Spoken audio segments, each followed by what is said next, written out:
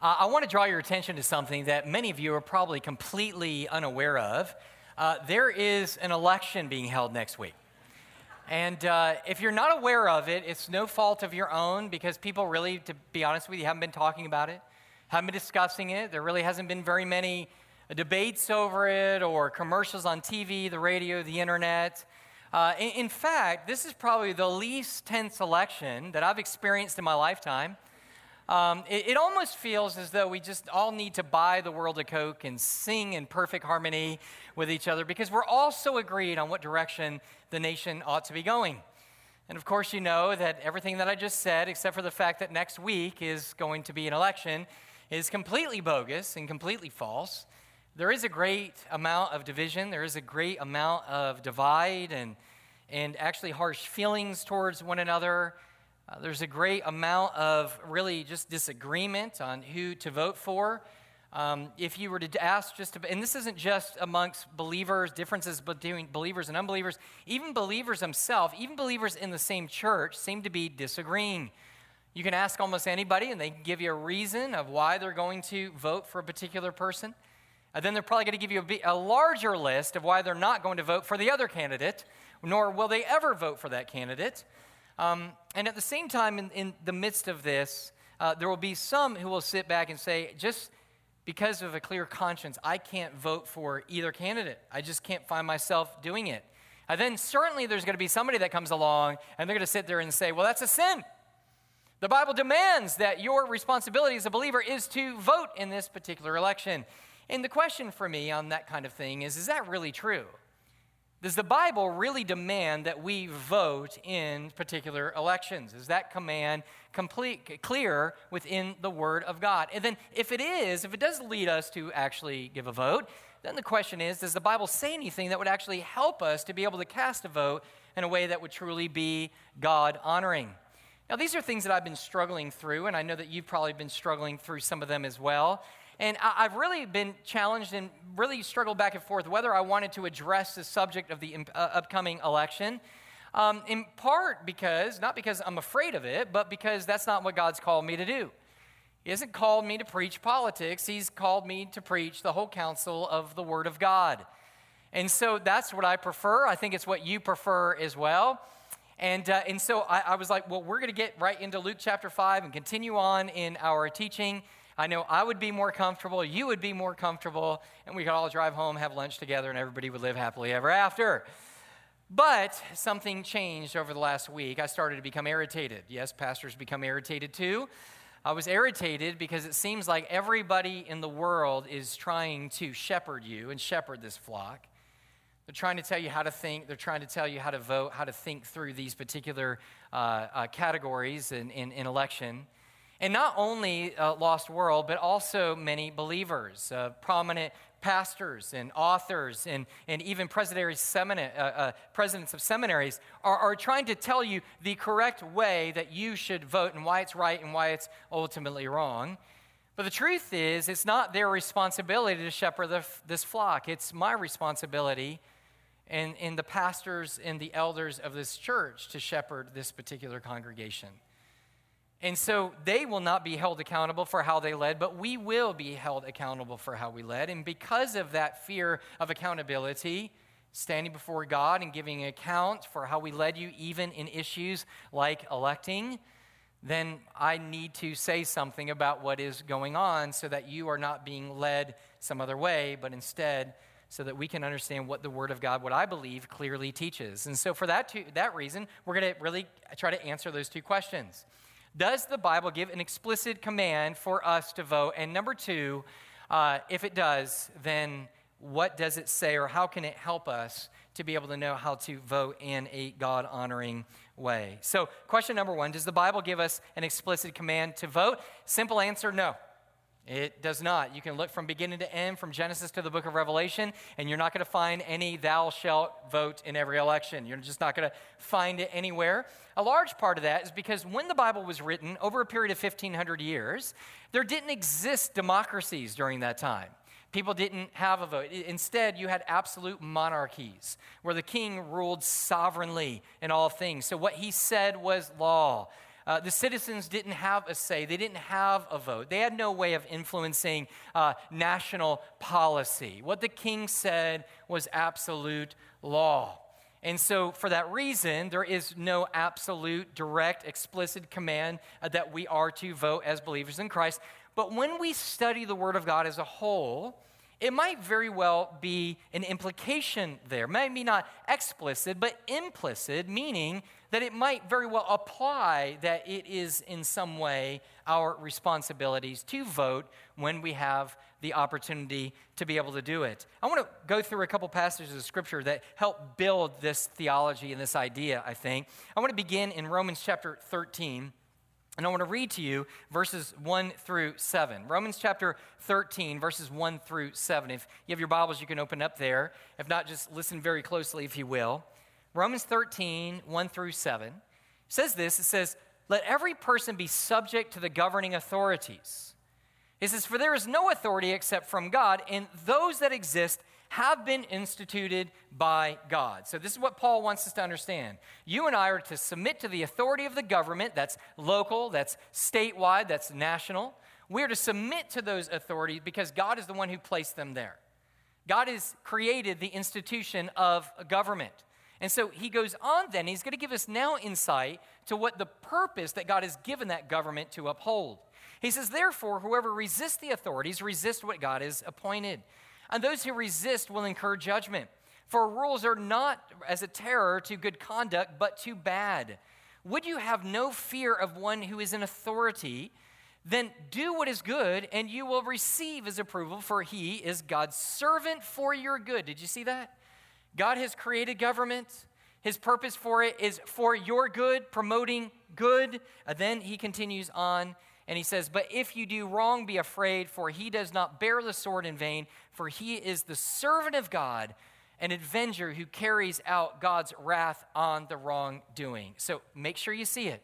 Here we go. God is the one who has given us the institution of government. He's also dictated what they are to do, what the purpose of government is. It is to promote good and to restrain evil. We see the same thing reiterated by Peter in 1 Peter chapter 2, verses 13 and 14. He writes there in a more concise way, but he says, "But be subject for the Lord's sake to every human institution." There it is again. Submit to it. Why? Whether it be the emperor or as supreme or to governors as sent by him. He's saying the institution given by God. Now he's going to tell us very quickly what the purpose of that institution is. He says to punish those who do evil and to praise those who do good. So he says the same thing just in reverse. What is the government's responsibility? To restrain evil and to do what is good. So we got it. We understand it. You're like, hey, great. Now I know what the government is, where it came from, what it's supposed to do. What on earth does that have to do with whether we are supposed to be voting or not? Well, if you were to sum up what the purpose of the government is to uphold justice. That's what they were supposed to do. That's what it means to promote good and to restrain evil. But in the Word of God, we also see very clear, specific commands to the individual believer of God that we are to be upholding justice as well. So not just the government, but you as well have that same calling upon your life by a holy God. We read in Jeremiah chapter 22, verse 3, it commands us to do justice and righteousness. Micah 6:8 tells us, "He had told you, O man, what is good. And what does the Lord require of you but to do justice, to love kindness, and to walk humbly before your God?" So what does it mean to do justice? Let me give you just a different definition. It could be this. This simply means that we are to look after the good of all people. Would you agree with that? We are to look at the good for all people. No matter who they are, what they look like, where they're from, how much money they make, how much education they have, the color of their skin, all people, we're to look after their good, and we look after it by promoting good and restraining evil from harming them. And then notice this, as is consistent with God's character and his word. So we want the good for every person, but the way we define that goodness is based on the character and the word of God. A lot of people are going to call things good that are evil, evil that are good. That's why we must align ourselves to what God says is ultimately good. So track with me for a minute. You have the government. Their job is to uphold justice. You get that? then our job is to uphold justice. But where in the world do they intersect? And here's the point. For those who were first receiving this, Peter, the audience of Peter and Paul, it didn't intersect at all. The government would do as the government saw fit, and then we would do, the believers would do as God had commanded them to be able to do. They had no say in what the government does. But understanding that we live in the United States, where we live with a democracy, then we begin to see how these two things do intersect, don't we? We see that God has a plan for the government. We also need to uphold righteousness and goodness and justice for all. But at the same exact time, they do intersect because we have a representative form of government to where you and I choose who is going to be leading. We have a representative form of government, which means that we do have a say in who leads and directs and how they direct and govern this country. We do this by casting our vote. If government has been created by God for the purpose of promoting good and restraining evil, and we have the opportunity to choose those governing authorities, then we are to choose those whose policies would most holistically align to the character, to God's character and to His word. Would you agree with that? So what we find here is when I say holistically, I mean that, I say that purposely. Because there is not going to be any politician, past, present, or future, any political party, or any political platform that is going to be fully in submission to the person of God. They are not going to be. It is going to be a mixture of good things and evil things. Get that right now. It is, I say holistically, the best that we can that would ultimately promote the best, most good, and restrain the most evil. There is only one person who has ever lived who has upheld the law of God perfectly, and his name is Jesus Christ. And he has done everything in full submission to the Father, obeying perfectly. It is why he and he alone has been given the right by the Father that all authority has been given to him on heaven and earth, which means if he holds all authority in heaven and earth, it means that all those who govern and hold authority in this world, including governments, are in submission to God and will be held accountable for how they rule and they reign. But there's something else to that. It's not only them that are accountable, it will be us. We see the accountability played out in the Word of God of governments to God. By the way, if you just look in the Old Testaments of Moses and Pharaoh, Pharaoh said, I'm not going to let the people go. God said, oh, you're going to let the people go, showing his authority. We saw that with King Ahab, with Elijah, King Ahab. We see it with John the Baptist and with King Herod. Again, God's authority trumping those all together. And so when we put all this together, we realize, okay, they're going to be held responsible, but so are the people who voted them into the office. If there are people who are ruling and reigning, and yet they ultimately are pushing for that which is anti-God and contrary to the clear teaching of the Word of God and contrary to His nature, and we are electing for that to be able to happen, we take responsibility for the evil that they end up spreading and enacting. If they spread good, if we vote for somebody that restrains evil and promotes good, then we are a part of that same accountability for placing that person there. So get this. So this isn't something that we do when we go and cast a ballot. This isn't something we do haphazardly. It's not the type of thing that when you go and vote, you sit back and you begin to think to yourself, you know what guy do I like better? What guy would I rather sit down and be able to have a nice meal with? That's not the question to be asking. The question to be asking is, God, what would ultimately, with understanding we have two very fallen characters, that nothing is absolutely perfect, who is it and what person should I vote for that would most closely align holistically to your character and your purposes and restraining evil and promoting good? That's the question that you and I should be asking. It really gives a completely different weight to this whole election thing, doesn't it? It sets us on the trajectory of where we need to be. The question is not what do I want or who do I think or what is my own selfish gain out of this. Is God, what do you want? That's what it is. We'll unpack that just a little bit more. So here's the idea. Therefore, the question then is so does this mean that it's a sin not to vote? And I would say not necessarily. I would say not necessarily because I think all of us could see a possibility of one day, unfortunately, coming to the point that casting a vote for any candidate could be sinful because they could be so depraved and so wicked that everything they do is anti-God, and casting a vote for either one would be supporting that evil. Fortunately, by the grace and the mercy of God, I don't believe that we're there yet. By the mercy and the grace of God. And so what I would say is, even though it is not inherently evil or a direct sin against God, I do think at best it is a lack of good stewardship of what God has entrusted you and I with in order to be able to promote his purposes throughout the world. Got it? Okay, you look so happy. I don't know what to do.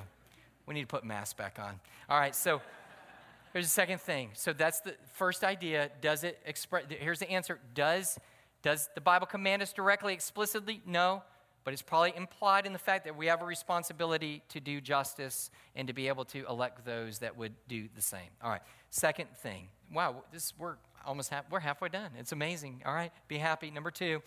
I know I'm happy. All right, number 2. Does the Bible tell us anything that would help us to vote in a God-honoring way? Let me say this. I think absolutely yes to that answer, but I think we have to be mindful that it's really easy for people, and they do this often, making these broad, sweeping judgments, claiming of what God's purposes are, about what the Christian platform is, or what the Christian worldview is, without ever almost supporting it by any acknowledgement of Scripture at all. They just say that that's Christian, and you're just supposed to assume it as it is. Now, let's be very clear. With some of the different categories that people are voting on, the different policies that people are voting on, some of those are addressed in the Word of God very, very clearly, without doubt. Some of them are not nearly as clear. Would you agree? Just not nearly as clear. Let me give you a couple of examples. First of all, we talk about a group of not clearly commanded. Policies of energy, gun control, health care.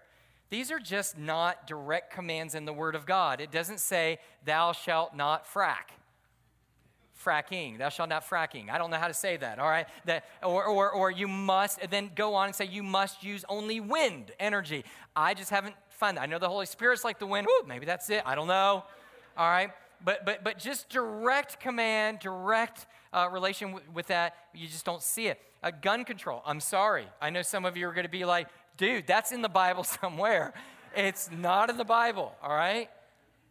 Some of you are going to sit back and go, well, what about health care? And again, it's not clearly commanded in the Bible, and there's not a whole lot of instructions that give us specifically to that idea. Now, let me say this. Even though the Bible doesn't directly speak on these things, I do believe that the Word of God is sufficient. Amen? That the Word of God, if we study it and we put it to heart, that God can lead us to be able to make right, God-glorifying decisions even in these particular areas that aren't specifically addressed. Would you agree? But what I would say is they're not super clear within the text of Scripture. Second category is clearly commanded but not completely clear. Clearly commanded but not completely clear. Issues like taxes. God has spoken on taxes. You know what he said? Pay them. Render unto Caesar what is Caesar, unto God what is God. Immigration, that we are to take care of the sojourner. We are to care for the world, be good stewards. God has given us dominion over the world. We are to take care of the poor. Where do you find that? From Genesis to the book of Revelation. These are all very clear and direct commands. Would you all agree? But there's not necessarily just a multitude of instruction on how to carry all of that out exactly. With immigration, does that mean just open up all borders, let everybody in? Does that mean to have some kind of way of vetting those who are coming into the country? The Bible just doesn't give specific instructions. We must do something and care and love the foreigner and the sojourner and the immigrant. We must do that. How exactly we do that, I don't know. And if you'll notice, the things that I've just said, even both political parties, they agree on all of that. What I mean is they address all of these things. They believe they need to be done. They just address them in completely different ways. Would you agree with that? Okay. So you have what is not clear. You have what is clear, but yet we don't have a lot of information on it. So it's a little fuzzy on how that's supposed to work out. Then we have what I call, which is a clear command with no need for further instruction. When I say a clear command, I mean either it's a direct command of God, or we know very clearly what God believes on the subject, either for it or against it, because of what the Bible teaches as a whole, theologically, what he teaches about a particular subject. And so let me give you a couple of those. Marriage would be one of them. Marriage, right? Marriage is what brings us together today. Marriage. And so marriage, what does the Bible teach? It is between one man and one woman. That is how God defines marriage. Yes? Okay, all right. Just want to make sure. Thank you very much. That's how we define marriage. Now listen, and so what that means, if that's how God defines marriage, he says that's what it is. When he was trying to find a right helpmate, the perfect helpmate for Adam, it wasn't a man and a man or a woman or a woman. It was a man and a woman. It was they fit together. It was a perfect match together that God, out of his goodness and his grace, he brought as a gift to him.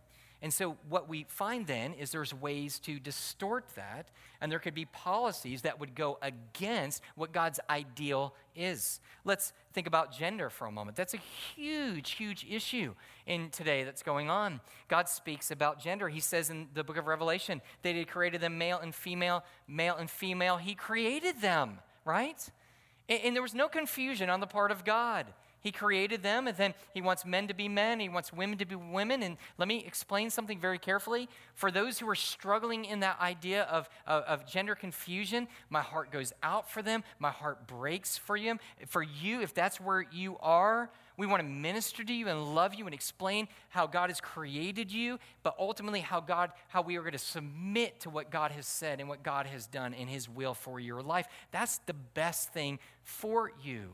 But yet when we have policies that sit there and say we're going to confuse what God says about being a man and being a woman, we understand that God would be against that and he would be for those who would uphold it. Then there is the idea of abortion. Abortion is plainly murder. The Bible says that every child is created in the image of God, that every child is known of God before when they were being created in the womb of God. God knows them from eternity's past. And for those children to be murdered from the mother's womb, that would be anti-God. Let us be very clear about that. There's nothing about that is God honoring, and there's nothing more that you can keep saying that's going to bring any more clarity to that. God has spoken. Racism. Racism is any hatred or mistreatment of another person based on ethnicity, nationality, or color of their skin. It is distinctly prohibited because all have been created in the image of God. This is not something that we need to think on or have more classes on. This is something that God has specifically spoken clearly, and we amen it. There's then religious freedom or religious liberties. You say, where do you find that in the Word of God? Again, not explicitly, but implicitly. Think about it for a moment. God has called all people. He's created every person on the face of the earth to worship. The question is not whether you worship. The creation is who you worship or what you worship. You're going to worship everything. We were designed to be able to do so, but God gives us the express command to worship God and God alone. And whatever we do, whether we eat or drink or whatever we do all for the glory of God. We are to worship by gathering together. Do not forsake the assembling of yourselves. We're going to sing psalms and spiritual songs together. We're going to preach the whole counsel of the word of God together. The church is going to send out workers into the harvest, right? These are all things that the church needs to be able to do. So think about it just for a moment. If we are for God and what he wants us to do, then we should be for the freedoms of those that allow us to be able to go freely to do it.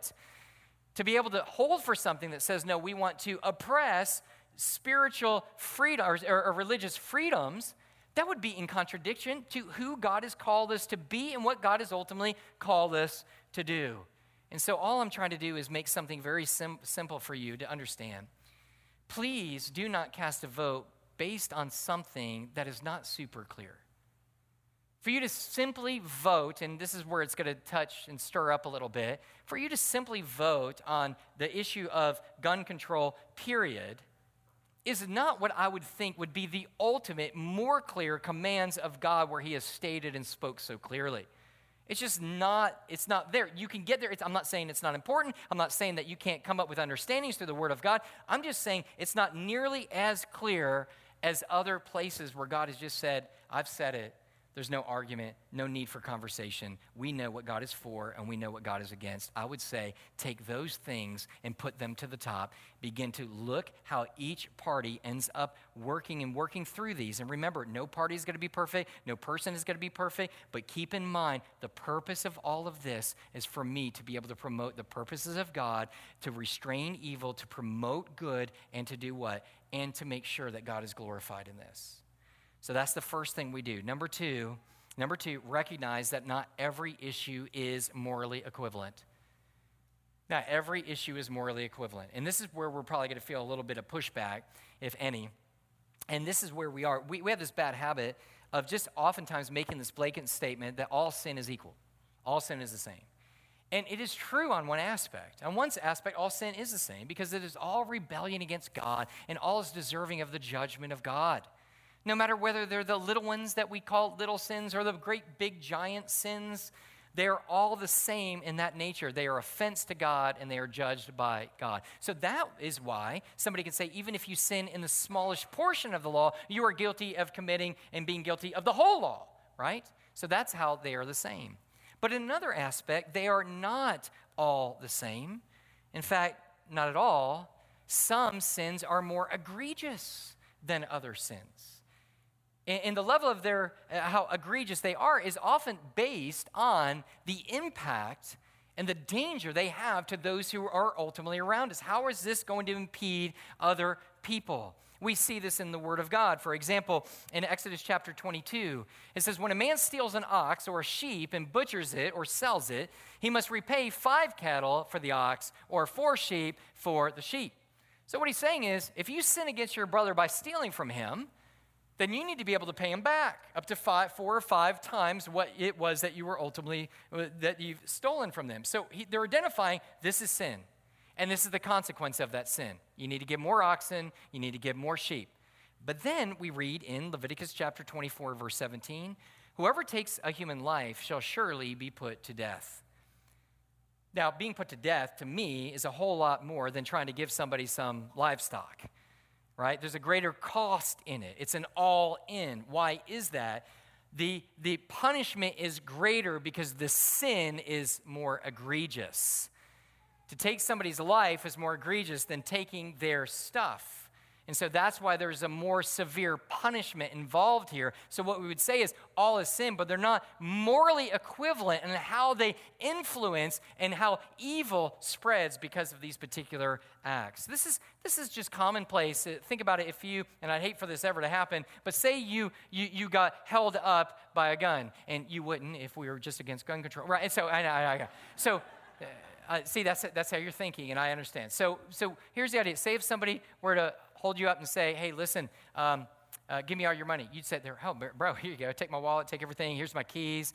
Here's my wife and one of the kids I don't like. You just take them all. And you go, no, what you're going to do is you're going to say, take my car, take my money, take whatever, but don't take my life. You instantly have demonstrated that this person is going to sin against you, but there's a way that they can sin against you more egregiously. There's a way to do that. Let me give you one more just to drive it home. If I were to sit there and say, hey, I'm going to give you a choice. Here's the choices. I can either say, I can call you a really, really bad name. I can cut your hand off, or I can take your life. You choose. You'd be like, sticks and stones may break my bones, but names will never hurt me, right? You're going to be like, just call me whatever you want to, just leave my hand. Why is that? Because in your own mind, you understand that you don't want any of those things to happen. All of those are wrongdoing against you. But you understand that being called a name is not nearly as bad as somebody taking your hand, and someone taking your life is not nearly as bad, or taking your hand is not nearly as bad as somebody taking your life. So we understand this. And why is this important to understand? Is because you are going to see wickedness and evil in every politician, in every structure, in everything. You know why? Because they're all fallen men and women. And even though some are going to align more to the tenets of God, every single one of them at their very heart is going to be corrupt, just as you and I. Don't look surprised, as every one of us are. And oftentimes we're going to make decisions just based on what selfishly is best for us. And sometimes what we choose is oftentimes impacted by our sin rather than being submitted to the Word of God. So what I'm saying is when you make that decision, no matter who you vote for, you are going to have to sit there and say, where does God speak most clearly?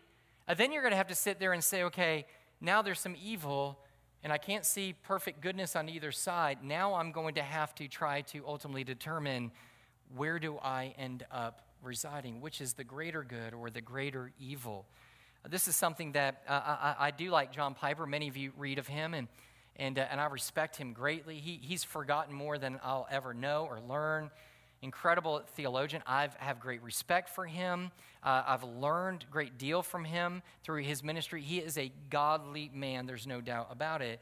But I deeply disagree with an article that he had published this last week. And this last week, what he comes down to is he was arguing against this idea of things. Well, he was actually arguing for moral equality. That in other words, that all of these things, every sin is basically equal, and there's no distinction between them. So here's what he says, and see if you can catch on. He says, I remain baffled that so many Christians consider the sins of unrepentant sexual immorality, unrepentant boastfulness, unrepentant vulgarity, unrepentant factitiousness, and the like, to be only toxic for our nation, while policies that endorse baby killing, sex switching, freedom limiting, and socialistic overreach are viewed as deadly. He says, I got a problem with people categorizing sins. That's what he's saying. He says, it's a hard time thinking that I'll hear a Christian say that aborting babies and gender confusion and holding for those things are more wicked than a person being prideful and boastful in themselves.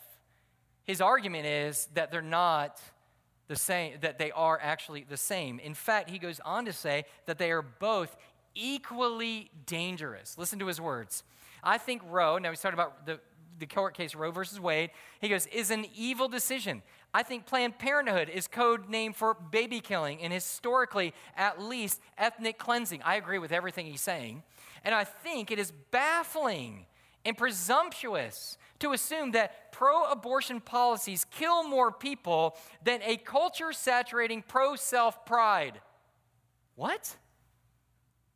You mean to tell me, in all due respect, Dr. Piper, that you think that a person who walks around with a number one foam finger, constantly letting people know how great the individual is and how wonderful they are, is truly as actually dangerous as the continued slaughter of 600,000 children in the womb every single year? You're given moral equivalency to those two things. What I would say is yes, the self-promotion, the anger, the sin, we need to call it what it is. We don't need to overlook that. I think that's where I agree with John Piper, is the fact that oftentimes people will get a politician and they'll overlook all of the sins and the ill and act as though it's not a big deal. Pride is a big deal. Self-centeredness is a big deal. All of these things are deadly sins against God, and we need to call it what it is. However, to be able to match that up with the continual mass murder and genocide of 600,000 children a year, to me, I just don't see it. And here what we see is Al Mohler, he makes this comment, I thought it was good. He said, I cannot accept, I say the same, I cannot accept the argument that a calm man who affirms the dismembering of babies in the womb has a superior character to a man who rants like Genghis Khan, but yet at the same time preserves that life. He says, in my ideal world, I would vote for the candidate in whom the personal, the principled, and the practical earn my admiration. I do not live in that world. I live in this world, and I must act accordingly. It would be great to be able to have politicians that are born again, blood-washed Christians that uphold all of God's purposes. I'd be the very first person to be able to vote for them if they were able to be able to have a chance to be able to make a difference. But we do not live in that world right now. What we live in is a world where we have to make some very tough decisions based on the Word of God of what is most clear and what is most good and what will restrain the most amount of evil. That's where I believe we are. Let me close with this last point. Third thing that I think that you should do at the polls is recognize that our vote must be done in love of God and love of others.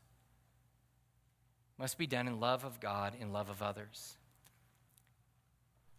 I want to tell you that the way that some Christians, professing Christians, carry themselves, their arrogance, their attitude, and their harshness, even if they're right on particular policies, really puts me off. The arrogance of this is who we are, like it or lump it, all these different types of things, is just not the attitude of the Spirit of God that a believer should have. Instead, what we do is the reason that we make the decisions that we make is not for our own personal gain. That's how a lot of people vote. Well, you know what? I'm afraid that my taxes are going to be touched, so I'm going to go in this particular direction. Or I'm afraid that my gun is going to be taken. And look, you and me both, I'm a hunter. What am I going to do? Well, more bow hunting, I guess, right? So I don't want that to happen either. So I'm just being real with you. So you don't want all those things to be able to happen. But those are not the things that I base my vote on. There are far more broad, important issues at play than whether I get my way. And it's going to be done out of my love for God. And it's not going to be done because I want God to love me more, because he can't love me any more than he already does. And it's not going to be to somehow gain his acceptance, because I've already been accepted on behalf of the sacrifice of his son, Jesus Christ, and his shed blood, that now I have right standing before him. My sins are cleansed. I have eternal life, and I did nothing for any of it. Not even the belief that I have was my own, but it was given to me as a free gift of eternal life by Jesus Christ. And so this is where I am. This is where you need to be. We need to do all things and consider, God, it's for my love for you that I'm going to cast this one vote. And then it's a love for other people. You need to seriously begin to stop and think what is most loving for other people as well. I need to be able to look after people who are struggling. Maybe you're not struggling financially at all, but maybe there are those. Maybe people fall in another category that you don't ultimately fall into. You are to look after and uphold justice for all people. So it's a love for God and a love for other people that drives us in how we're going to vote. Not a self-serving love for ourselves. But let me say this last thing. How you demonstrate that love oftentimes is going to be challenged. Because what you're going to hear oftentimes is the vote that you vote against certain things is going to be a demonstration of your lack of love toward that particular group. So if you vote that's going to make laws that you're going to try to secure marriage and the sanctity of marriage, then you're going to hate those people that don't fall into that particular category. You're against them. And that's how the world ultimately views it. Or if you were sitting back and you say, well, I'm against abortion, this indiscriminate killing of all of these children, hundreds of thousands of children every year, and they sit there and say, well, you don't love women, and you ultimately want to be able to control women and their bodies. So what it's going to look like is just understand from a world's perspective and how the world defines love, you are not going to meet the criteria, nor should you. Because God determines what love is, and God loves us enough that he's given us the whole Word of God that you can barely read a verse or a chapter that you and I are not convicted, and it's demonstrated that you and I have fallen short of the glory of God. And nobody loves us more than God. And why does he allow us to know that we have fallen in so many ways? He lets us know because unless we see ourselves as sinners, we will never humble ourselves and call out for the grace and the mercy and the beautiful gospel of Jesus Christ, of his death on the cross for us. If we live in a world where we fail to be salt and light and uphold God's standard and his perfection, a lost world will never recognize their sin, and they will never recognize their need for Jesus Christ. That is love, whether the world says it is or not. Let's pray. Lord, we come to you. We thank you, Lord, for this time that we've had. We come to you, and I pray, Lord, that there's no hurt feelings. There's certainly nothing that I would want to say in myself that would hurt anybody. But maybe there are things twisting and turning, because the truth is that just your truth has a way of exposing false ideas and beliefs in our heart, and it roots them up. And Lord, by your grace and mercy, we align those things to you, submit ourselves to you, our God and our King. God, I pray right now, Lord, as we've been talking about the gospel several times, even through this message, that there are some who are here that maybe even hearing this message on God's glory, maybe they're being stirred and they're like, what is this God glory thing about? What is this salvation about? What is this love that God has shown? Lord, let them be gripped by the gospel today and be born again. Let today be a day of salvation. God, let so many of us today, really be able to take these things to heart, actually begin to look at this as a process by which to be able to address not only this election, but elections to be able to come. Take ourselves out of it and put you at the preeminent spot where you belong. We love you. In your precious name we pray. Amen. Let's stand together. I'm going to be standing down front. I would love to pray with you. If you have a prayer request, something's going on, if you want to know more about this gospel or more about salvation, I'd love to share that with you. But right now, we're going to sing together. Let's sing together and do business with God based on what we've heard.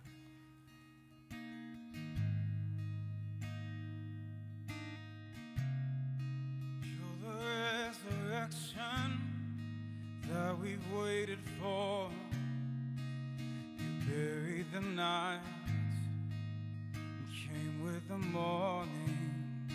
You're the King of heaven. The praise is yours.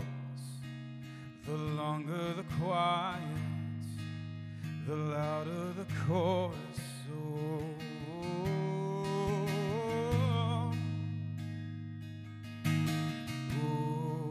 oh, oh. We will sing a new song, step is dead and gone with the winter. We will sing a new song, let hallelujahs flow like a river. We're coming back to life, reaching towards the light.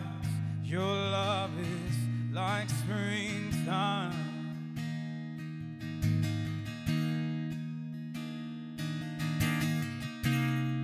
You're the living water, God, we thirst for you. The dry and the barren will flower and bloom. You're the sun that's shining, you restore my soul. Oh, and the deeper you call us, oh, the deeper we'll go. And we will sing a new song.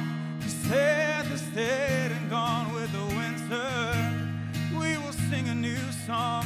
Let hallelujahs flow like a river. We're coming back to life, reaching towards the light. Your love is like springtime. Well, God is good, amen? No matter who wins this week, God is on the throne, amen? So, amen. And look, let me just say this. If your politics differs from mine, I'm okay with that. I really am. I love you. I know that there are some families and things that is such a divisive issue. I'm not going to break relationships. The only way that a relationship between me and somebody else is going to be broken over politics is if they break it. Because I love folks, whether you're a believer or an unbeliever, going to love, going to care, whatever. We'll just try to find some common ground and love each other. But again, I'm going to keep trying to point you back to the person of Jesus Christ. What I need to know more than anything than your political affiliation is have you repented and placed your faith in the person of Jesus Christ? Are you a brother and sister in Christ? And that's what I would urge you on to do. All right, sound good? Sound good? Let me say one last thing. Thank you so much. As you know, it's no longer Pastor Appreciation Month. It's the first, so that's why I taught on what I taught on, and so it's no longer. And so thank you so much. We just want to say, my wife and I know the rest of the staff would say this thing, we are so blessed to be here. So incredibly blessed, and that is not empty platitudes or empty words. We realize how blessed we are to be amongst a group of people who love Jesus and want nothing more to be able to submit to his will, to make them God known throughout all the world. And we feel so blessed by that. So thank you for your kind words, for cards, for gift cards, for all those different kinds of things, for munchies and sweets and those things. And so if you see me running more than normal, that's why. So thank you so very much. We love you, and we thank you so much. Let's pray, and we'll be dismissed. Lord, we love you. We thank you for today. God, I just pray that as we go, Lord, that we recognize that we are ultimately citizens of God. Citizens of God. We love you. We care for you. Lord, this was not the normal service, but I feel like this was so needed. God, so tired of our folks being tossed to and fro and people pulling them either ways, not only the lost world, but also Christians as well. God, let us just submit ourselves the most clearly to the word of God that we possibly can so that you may be glorified in all things. Let us continue to love you and love one another. In your name we pray. Amen. Amen. All right, make sure you greet each other before you leave.